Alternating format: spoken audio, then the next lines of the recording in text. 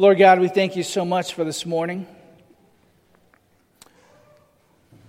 I don't know if it's because we've had some long rain and we see the blue skies, Lord, but Lord, I feel particularly refreshed from this week. And Lord, I just pray that your word would speak clearly and loudly in our hearts and our minds. And Lord, I pray that your Spirit would move in hearts today. We thank you for your joy. We thank you for your rain. We thank you for your sunshine. And we thank you for your word, Lord. We give this time to you, Jesus, in your name.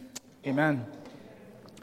It's kind of weird that, it's been like 2 years, a little over 2 years since we've been together.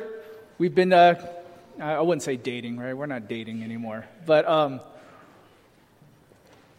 as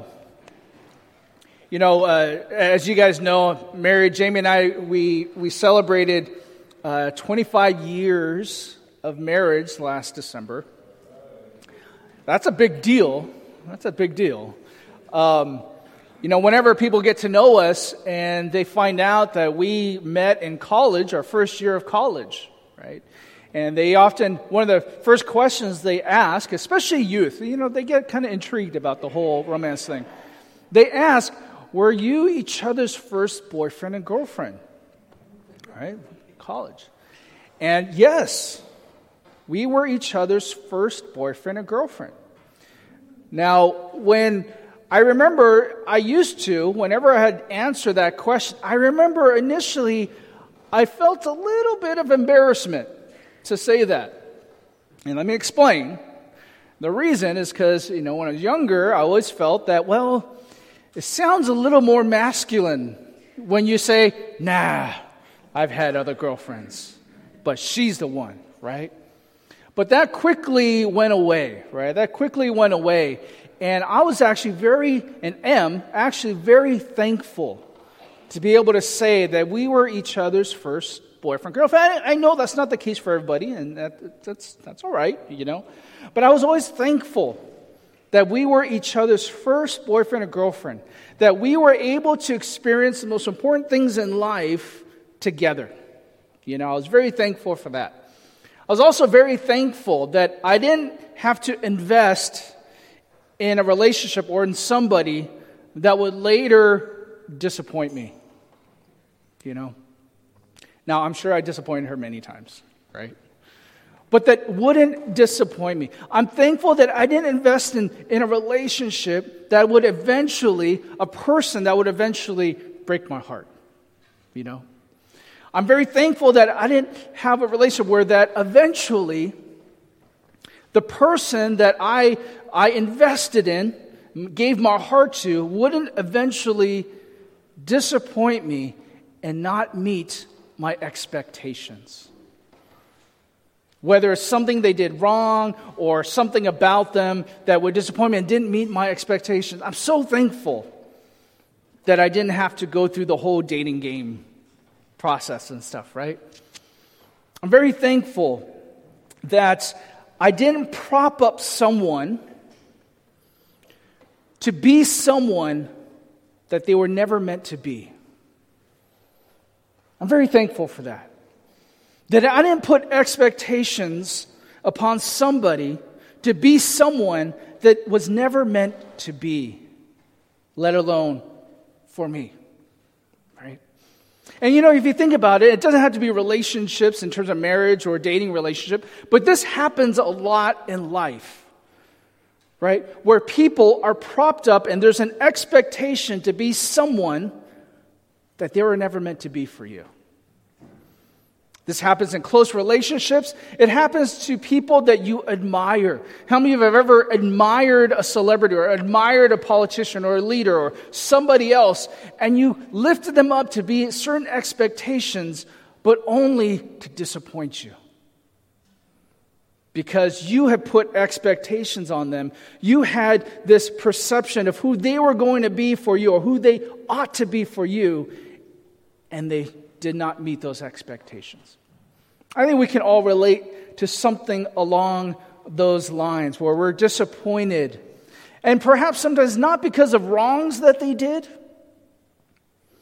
but because maybe those expectations, that image of who we thought they were supposed to be, they were never meant to be that person to begin with, right? I'm sure we can all relate to something along those lines.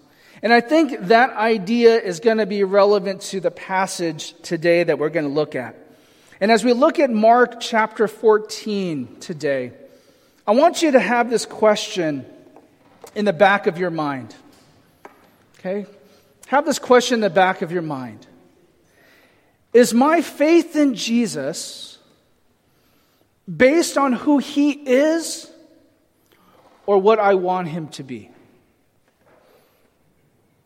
I want you to kind of have that in the back of your mind for a second.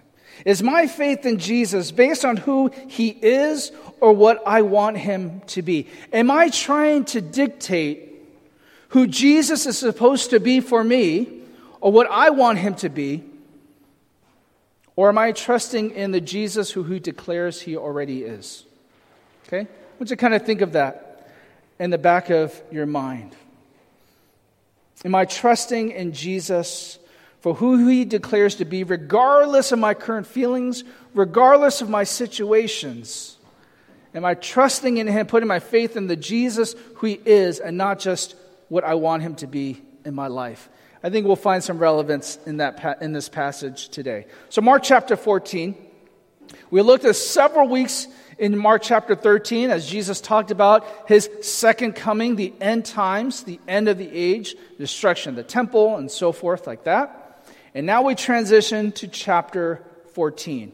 Let's read in verse 1. It says, "Now the Passover and unleavened bread was 2 days off. And the chief priests and the scribes were seeking how to seize Him by stealth and kill Him. For they were saying, 'Not during the festival, lest there be a riot of the people.'" Now let me stop right there. Let me give you a bit of a background of what's happening. A little bit of a background of the Passover and the Feast of Unleavened Bread. This is coming up, okay? What is the Passover and the Feast of Unleavened Bread? Now, that is one of the three major festivals or feasts that in the Jewish calendar that they would come to Jerusalem, right, to celebrate. What's the Passover? Well, the Passover meal, if you know the story of Egypt and Moses and the Israelites, right, the Hebrews, they were enslaved in Egypt, right? God had sent Moses to deliver His people out of bondage, and Pharaoh would not let God's people go, right? You guys know the story. And so what happens? God sends plagues upon Egypt, protects the Hebrews, protects the people, and still Pharaoh would not let the people go. So finally, God sent the last plague. And that final plague was be the firstborn of each family would be killed. But God made provisions for the Hebrews. He made provisions to deliver them. And that provision is that they were to each get an unblemished lamb. They would kill the lamb. They would spread the blood on the doorposts of their homes. And they would eat the meal. Right? But they would eat the meal ready to leave. Ready to go. Because they were going to be delivered, they need to be ready to go. So the Passover meal represents God's provision of deliverance from bondage. The blood of the lamb was spread on the doorpost, and the meal, the eating of the lamb with the unleavened bread and the bitter herbs, that would be eaten by each family. And so long as they cover their doorposts, the angel of death will cover over them, and death will not come to that family. So eventually, God delivered His people. Okay? Now the Passover fell on the 14th of Nisan. Okay, 14th of the month. And the lamb on that day is prepared, so it would be killed to be later eaten that evening by the families, right? So this was a tradition, the feast that was continuing on to the days and still continues today. Okay, so that evening the lamb, or that day on the 14th, the Passover day, the lamb will be prepared. And that evening, which if you follow just calendar, it goes from sunset to sunset, right? So that evening, which would be considered the 15th, would be the first day of unleavened bread. And that first day would be a day of rest. So it would be a Sabbath day for them. They were to rest on that day. So during the day, the lamb was killed, it would be prepared, and it's prepared so that meal, the Passover meal, will be eaten that evening, which would be the first day of unleavened bread. And so the Passover and the Passover meal and the Feast of Unleavened Bread were connected. It was together, right? It's considered that whole week of the Feast of Unleavened Bread. And so the Feast of Unleavened Bread, which will start on the 15th to the 21st, was covered 7 days.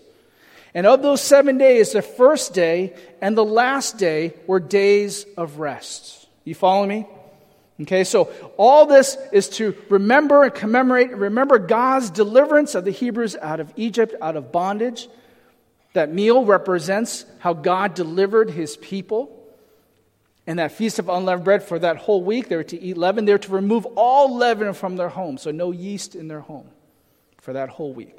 Okay, so it was connected together. We'll get a little bit more details of this in the following week.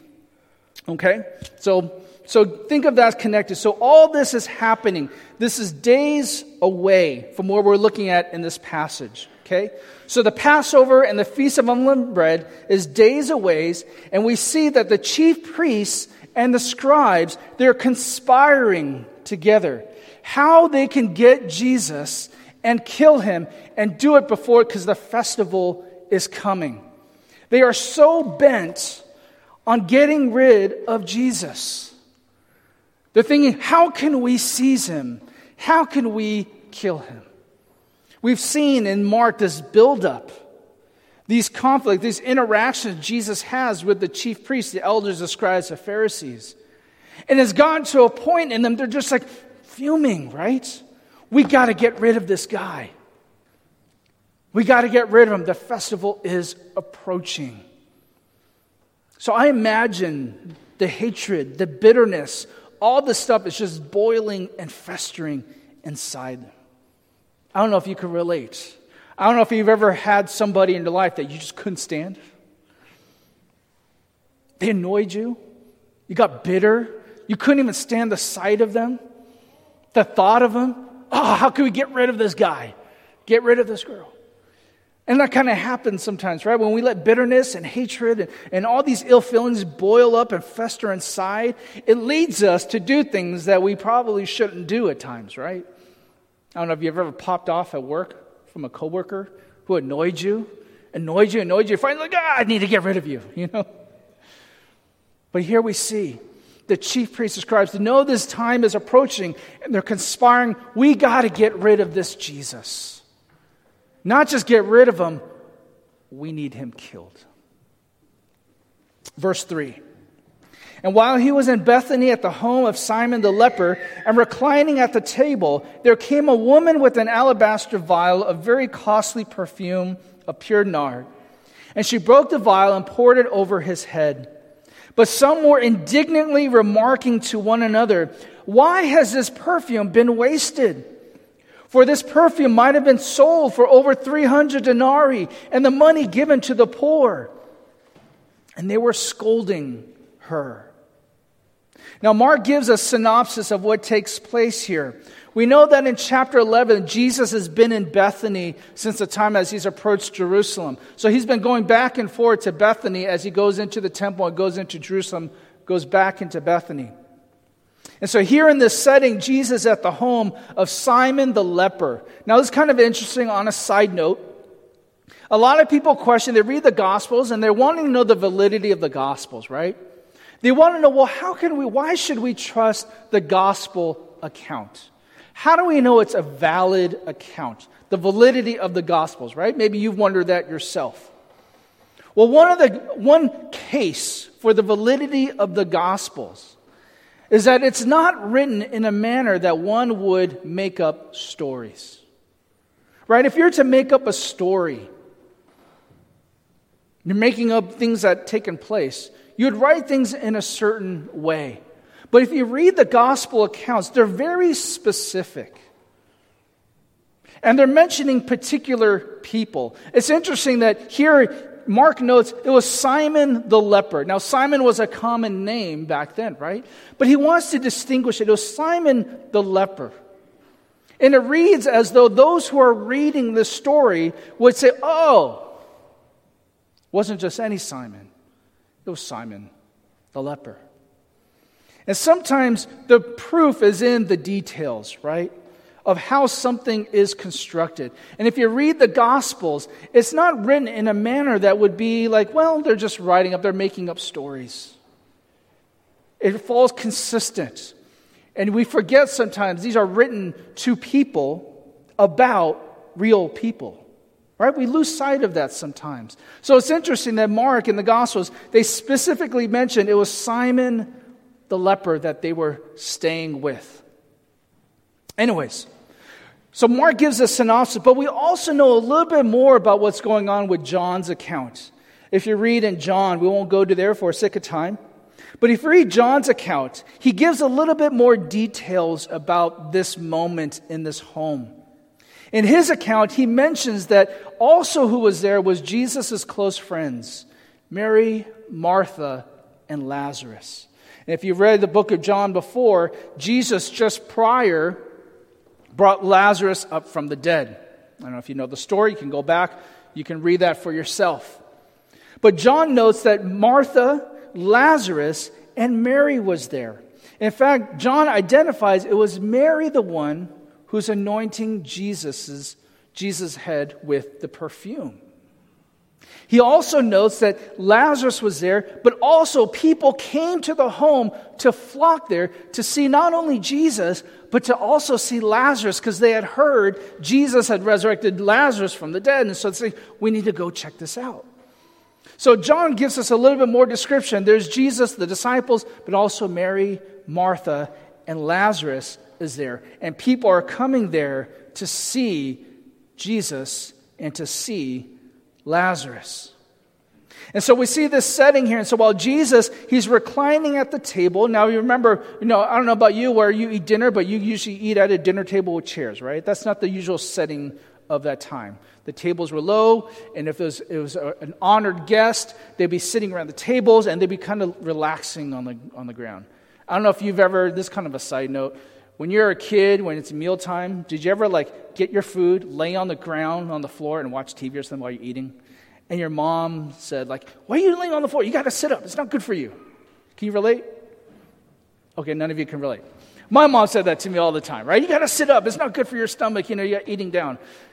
But it was customary. They would recline at the table. All right, that's kind of cool custom. I'd love to do that, right? But here Mary is anointing Jesus' head with this costly perfume. Expensive perfume. Now, why does Mary do this? Matthew says in 26:2 that Jesus tells him, you know that after 2 days the Passover is coming and the Son of Man is to be delivered up for crucifixion.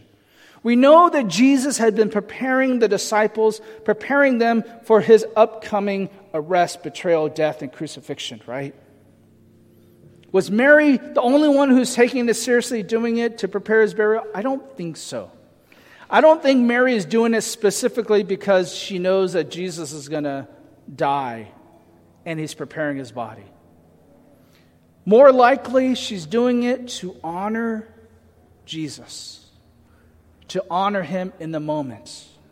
Perhaps she remembered a different occasion in Luke. If you remember, we looked at an occasion in Luke where a woman who was considered a sinner, right, anointed Jesus' feet and wiped his feet with her hair with this same costly perfume. So perhaps Mary, Jesus as an honored guest, is also doing the same thing, but anointing his head with the perfume. Whatever it may be, whatever the intention Mary had, some who were present did not share the same perspective. For Jesus, he saw this as symbolic of what was going to happen, right? Preparation for his burial that would take place. If a body died, before it's entombed, they would prepare the body with perfumes and scents so that way it would not smell as bad as it decomposes. So Jesus saw that, he saw this is very symbolic of what's going to take place. But the people who were there didn't share the same perspective, did they? Some who were there, they were indignant. Right? Mark says some who were there were indignant by this very notion, this idea of what Mary was doing. In Matthew's account, he's more specific. He says some of the disciples were indignant. And in John particularly, John focuses particularly on Judas. He identifies Judas as the one who says, "Why has this perfume been wasted? For this perfume might have been sold for over 300 denarii and the money given to the poor." So you catching the scenario here? Jesus reclining at the table, and here comes Mary, this costly perfume. Over 300 denarii. A denarii is like a year's wage. So this is expensive stuff. And she breaks it open to anoint Jesus' head. And all the people are watching like, "Whoa, what are you doing? Do you realize how valuable that is?" And some of the disciples, in particular Judas, is like, "Wait, what a waste. What a waste. We could have sold it and used the money that we sold to give to the poor." Now, at first glance, if you look at the scenario, some of us might have said, "Hey, you know what? Judas has a point." Some people say, Judas has a good point here. If church leaders, right, I can picture church leaders, all right, if the church leadership got around in a meeting and decided what to do with certain things, I can imagine if this topic came up, I can imagine some church leaders say, "You know what? That's a good point. Do we really need to use this expensive oil or perfume, I should say, on Jesus? Couldn't we just find some perfume that was on sale?" Right? I know a good sale. I saw the advertisement. Let's just go down the street and get some perfume. Okay, it's not as costly, but it's still kind of good for Jesus. I can imagine, I've been in many church meetings, I can picture if this was a meeting, if the disciples had a side meeting and said, "What should we do?" Many would say, Judas has a good point. Why use so much money on Jesus? Right? It seems like Judas would have a good point. But we have a little bit more insight into Judas from John's account. What Judas is doing in this passage, we see a lot of today. I don't know if you've heard of this phrase, virtue signaling. How many of you have heard that phrase, virtue signaling? There's a lot of virtue signaling going on today. If you're plugged into social media or any kind of media, virtue signaling is expressing or communicating a certain virtue or some kind of moral deed or principle. And you're communicating it in such a way to be heard and be seen by all. But the fact that you're heard and seen by all doesn't necessarily indicate your true convictions. Your main motivation is to be heard and be seen as someone who holds these virtues. You see a lot of it today. A lot of people who want to be seen and heard that, I stand for this movement. I stand for these principles. I stand for this cause. I stand for these things. But they never really thought out the implication of what they're saying. Or they like the idea of being heard and being seen as this virtuous person, but it doesn't truly reflect their conviction. It doesn't truly reflect their actions. And from John's account, we see that Judas is doing this very thing. Because from John's account, he notes that Judas did not say this, right? We could have sold this and given the money to the poor. He's not saying this because he really is concerned about the poor. What does John tell us? Judas held the money box. He held the money as whatever collections, givings that was given. And he would take from the money box. Judas was a thief. John gives us this insight. Judas was not so much concerned about what they could do for the poor. He was concerned about, hey, we could have gotten a whole bunch of money in that money box.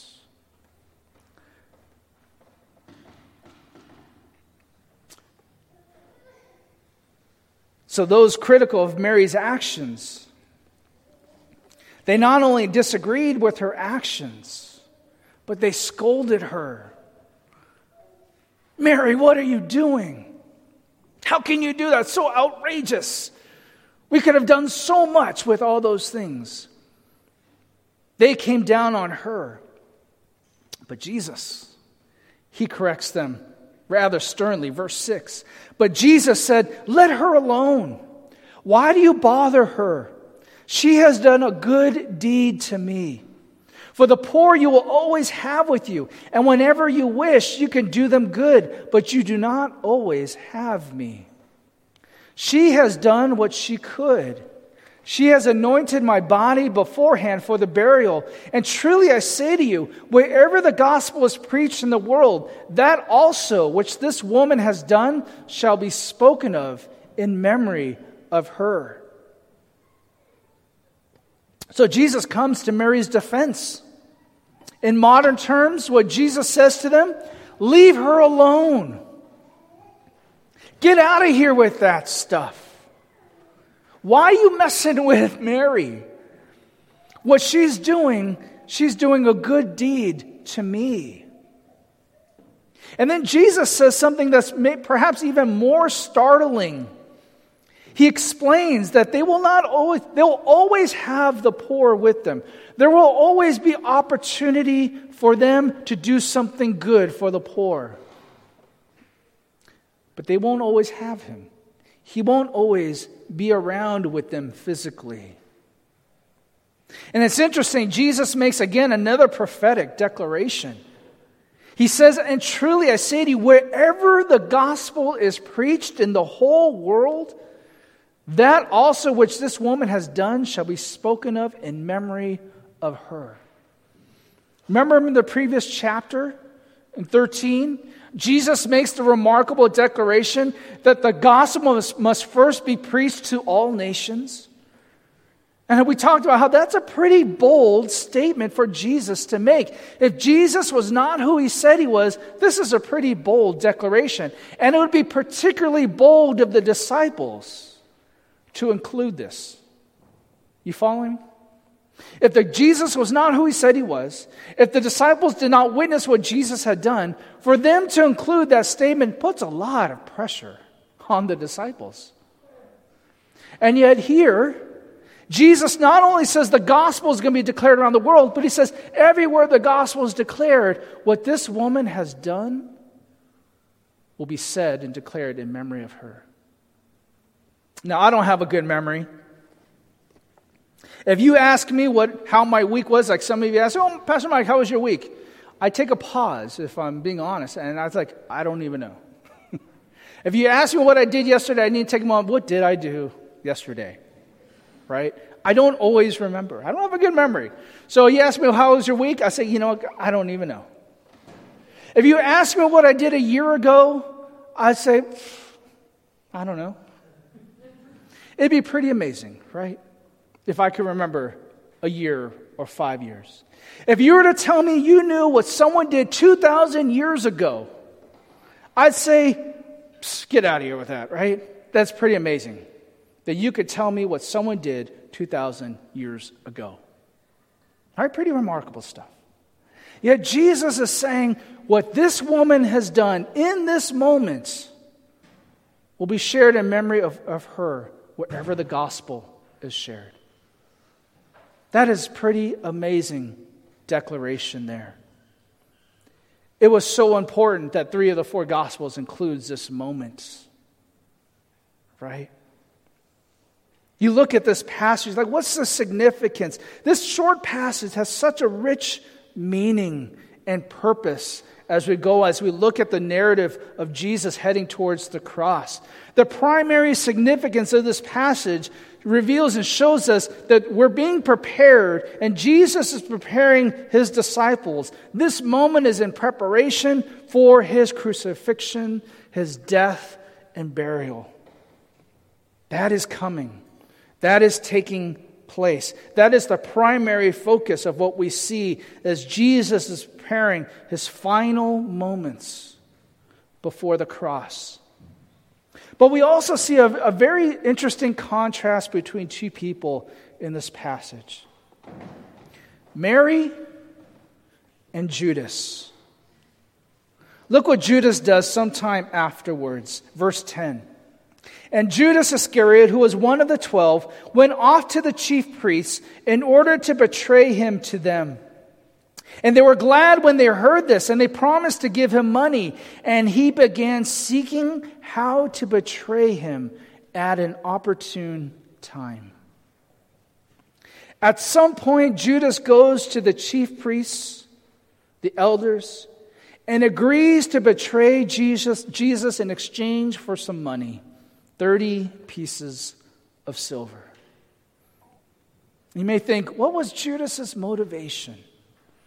Why would Judas do these things? Really, it's speculation, right? We can only speculate. What was Judas's true motives? What led him? Why did he go to betray Jesus? We mentioned before that Judas's character, he wasn't concerned about the poor. We know that he was taking money from the money box. John describes it as a thief. It seems that he was more concerned in that moment of portraying him as someone who likes to do good things for the poor. In actuality, he was thinking of himself, had selfish motives. It's interesting, in Luke and John's account, they add another kind of a scary detail about Judas. They mention in Luke that Satan entered into Judas. And John mentions that Satan influences Judas to betray Jesus. Now, I don't know if you've ever heard that you said the saying before, oh, Satan is really like attacking me. I don't know if you've ever said that. You don't have to raise your hand, but I'm sure some of us have said, oh, Satan is really attacking me. My guess is not really Satan himself, right? I hope not. I kind of don't want Satan personally around me, right? But Luke and John particularly mention that Satan had this role and influence on Judas in betraying Jesus. That's a scary thought. Was it driven by money? Perhaps there's some motivation there. Right? Perhaps Judas was motivated by money. Perhaps that influenced and darkened his heart and his motives and his thoughts. We can only speculate. But what I think we do see in this is this two contrasts of people. Think about the contrast of these two people, Mary and Judas. These were two people who were close eyewitnesses of Jesus. They both heard with their own ears what Jesus was teaching. They saw with their own eyes what Jesus was doing, the miracles he was doing. While not counted as one of the 12, Mary was known, along with Martha, her sister, and brother Lazarus. They were known as Jesus' close friends. Judas, he was numbered among the 12. Right? Jesus had a lot of followers, but then he had a 12. These closer ones. Judas was among the 12. He witnessed his miracles. He heard his teachings. But it makes me kind of wonder also, as we looked in Mark, right? I wonder if Judas was one of those disciples who lacked the faith to exorcise the demon that we saw in Mark chapter 9. Remember when Jesus was on the Mount and the Transfiguration, he came back and there was some disciples who could not exorcise the demon, and later on Jesus notes their lack of faith. I wonder if Judas was one of those who lacked faith. Perhaps he was one of the disciples who was rebuking the parents for bringing their kids to Jesus, remember? Parents are bringing their children to Jesus, and the disciples are like, what are you doing? Get your kids out of here. Right? Just don't bother the master. I wonder if Judas was one of those. I wonder if Judas was one of the ones who rebuked Bartimaeus, the blind Bartimaeus, saying, Jesus, son of David, have mercy on me. And we saw that Bartimaeus was rebuked. What are you doing? Shh, quiet down. Don't bother him. I wonder. But I think what we see, Judas was further off than people realized. He was further off than what people realized. It's interesting that we see in this passage that we read, right? We started off in verse 1 and 2. We start off with the chief priests, the scribes, the elders. They're conspiring how to seize Jesus. They're conspiring how to kill him, get rid of him. And here this book ends. These latter verses, this passage ends with Judas conspiring how to betray Jesus. It's kind of interesting how Mark lays it out, right? It starts off with the chief priest conspiring to kill Jesus. It ends here. Here's Judas going to them to conspire how to kill Jesus. And in between these two things, what do we see? We see the humble act of Mary. Mary goes to honor Jesus. She has no idea the implications of what she's doing. I don't think she understands the magnitude of what she's doing to Jesus. I don't think that she's really thinking that, yes, Jesus is going to die and I'm doing a symbolic preparation of his death. I don't think that's in her mind. I think simply that she's just honoring Jesus, and it doesn't matter the cost. There's nothing too expensive or too much to sacrifice to honor the Lord. It's amazing, in that middle, you have Mary's act. And outside of it is this conspiracy to kill Jesus. What motivated Judas?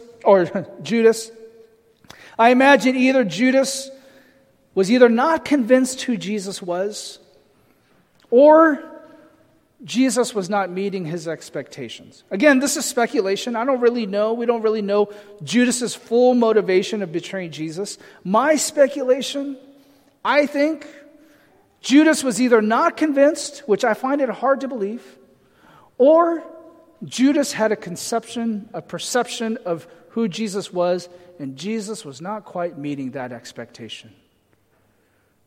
I don't know. I started off the message asking us to think about this. Is my faith in Jesus based on who he is or what I want him to be? I think we get disappointed. People get disappointed sometimes in God when things don't happen as they expect them to. People lose faith when their life as a believer does not produce the benefits that they expected. Right? Can't we do that at times? Here's some things to marinate. I imagine perhaps Judas had this perception of how Jesus ought to be, how Jesus is supposed to operate, and perhaps it wasn't happening as he thought. Perhaps he held a grudge about being rebuked by Jesus and he had enough. I don't know. But for whatever reason, Jesus was not meeting what he wanted Jesus to be. Here's some things to think about. If you struggle with yourself, where your faith in Jesus is so tied to the expectations you want him to be, here's some things to marinate on. First thing, life tends to reveal the substance of our faith. Right?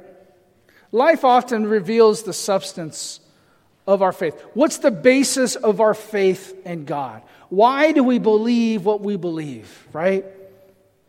If you have an intellectual faith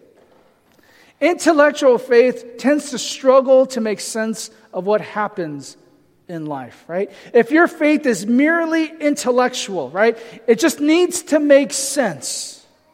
If it makes sense to me, I could believe it. If you merely have an intellectual faith, you will oftentimes struggle making sense of things in life, right? How many of you can relate to that? You're in situations, you look around like, God, this doesn't make sense. Why is this happening? It doesn't make sense there would be these natural disasters. It doesn't make sense this trauma would happen to me. It doesn't make sense that this, I kept my body healthy and then here I am, I'm sick. It doesn't make sense. If making sense will be the basis of your faith, life will not always make sense, right? Emotional faith struggles to remain stable during life's storms. If your faith is merely based on emotions, then you will struggle when difficulty comes because life won't feel good, right? Your faith is based on how God makes you feel, all the joy and all those kind of things. And so it's so tied to your emotions, but we can all understand and relate to the fact that sometimes in life, it doesn't feel good. And so when we have such an emotional faith, we depend upon those spiritual highs, don't we? The highs, it's like a drug or it's like a candy. It's like, I need God to make me feel good. And if I don't feel good, then I don't know if my faith can make it. Some have an intellectual faith, some have an emotional faith, but we all want to have an enduring faith. An enduring faith is centered on the Lord who remains certain and true. If your faith in Jesus is genuine, you will endure life's hardships, the difficulties, because it's not centered on yourself, but it's on the Lord who remains certain and true. It's not on your feelings. It's not on what makes sense to you. It's not on the circumstances, but it's on the Lord who is certain and true. I'm not going to ask how many of you play the lottery. I don't need to know. But people who play the lottery, they play it because they believe the reward is certain and true, right? They believe that if I pay the money to get a lotto ticket, there is money to be given somewhere by someone, right? No matter the odds, no matter how much tickets I give or not, there's going to be money that's going to be paid out, right? The faith that a person gives in the lottery ticket, it's on the money that's going to be given. Enduring faith is experiential, it's intellectual, it's emotional, but enduring faith is hopeful, right? Enduring faith looks to the future. It says, that is what I place my faith in. That is who I place my faith in. Enduring faith is spirit-filled. Enduring faith is transformative. And enduring faith is not self-centered. Enduring faith in Christ is not self-centered on you. We want to have a mature faith, a less self-centered faith. Believe in Jesus for who He is and not what He has already done. Right? Believe in Jesus for who He is and what He's already done, not based on the expectation you have for His life. You follow me? I don't know if you got distracted by that noise. I'll say it again. Believe in Jesus for who He is and what He has already done. Do not base your faith in Jesus for what you want Him to do for you. People tend to base their faith on what God can do for them, right? I'll believe in God because of what He can do for me. And so we can easily equate good things with good God, right? When things are good, oh, God is good. We can easily say that. It was a great week. Oh, God is good. Good things are happening. I got this job. I got into this. I got this, all these things. Oh, God is so good. But when things go bad, do you find yourself questioning, where's God? Right? Is God asleep? Has God forgotten me? Is God even listening? God, where are you? My life is in shambles. All these things, bad things are happening. I don't know if I can believe in you anymore, right? We believe in God because of who He is. We believe in God because we look outside, just as Henry mentioned in the call of worship, as you drive, you see the beautiful mountains and the creation. We believe in God because you look at creation and you say, wow, how could you not believe in God? How could you not believe in a designer who makes a universe so intricate to the very detail? We believe in Jesus, not because of what He can do for me today or make me feel better about life, because Jesus resurrected from the dead. And His disciples, His followers, witnessed the resurrection Lord. And the Bible testifies to a risen Lord. We believe in Jesus because of what He has already done. Not what He can do for me today or tomorrow, but what He has already done. We believe in the God of the Bible because you look at the story of the Jewish people of Israel and Hebrews and how God delivered them. You look at the story and you realize, how can they have survived and be a people today without God's intervention? The God of the Bible must be true. And God affirms our faith in Him as we place more trust in Him. The more we trust Him, the more our faith in God will be real and we see the evidence in our life. The last point, these last 2 points. Don't mistake good deeds as honoring the Lord. I'm not saying they're always mutually exclusive, right? But we can easily mistake doing good things as honoring the Lord. The people in that house at the time, they say, oh yeah, Judas has a point. It would have been a good thing to sell the perfume and get the profit and give to the poor. That's a good thing. But in the moment, Jesus is saying what Mary did was a good thing. And sometimes we can equate doing a good deed as honoring the Lord. And sometimes we let that be the measurement of how we honor the Lord, by all the good things we do. If we could tabulate all the good things we do, we gain enough credit to say we're honoring the Lord. But it's not always the case, right? Sometimes those good deeds that we try to do is really trying to honor ourselves. That becomes our measurement, right? If we do enough good things, hey, I set up chairs this Sunday. Hey, I folded my chair this Sunday. I did a good thing. I honored the Lord. Sometimes that just really becomes honoring ourselves. Leading to the last point. Honoring the Lord is not self-motivated. We do what is honoring to the Lord to honor Him and bring Him glory and not ourselves. Right? We honor the Lord to honor Him, not for ourselves.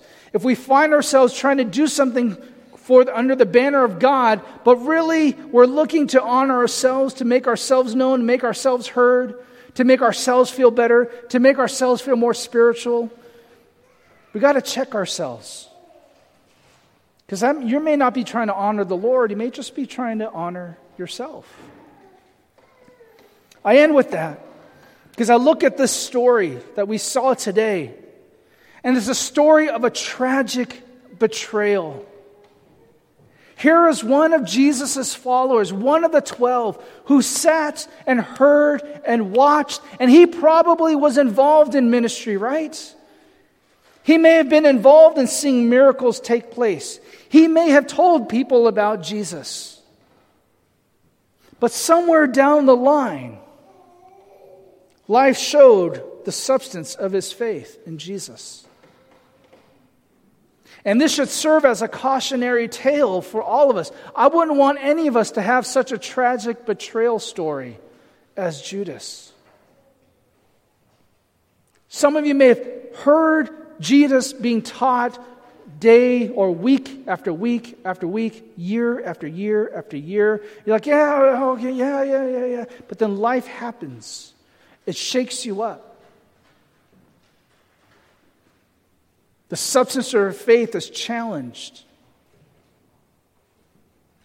We don't want to be found like Judas, but rather be like Mary, to honor the Lord in humility and to be faithful to the Lord. Let's bow our heads and let's pray. Lord, we come before you.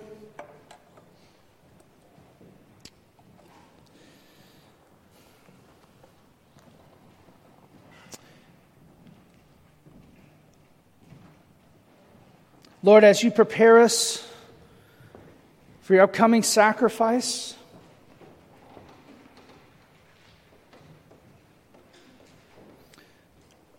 we're reminded, Lord God,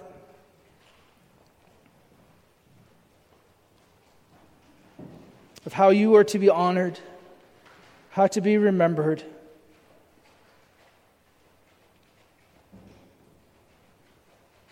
We're also reminded in this story of the tragic story of Judas.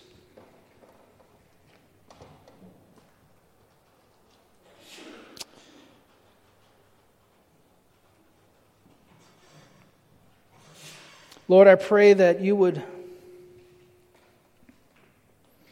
speak to anyone, Lord God, whose faith is wavering, doubting.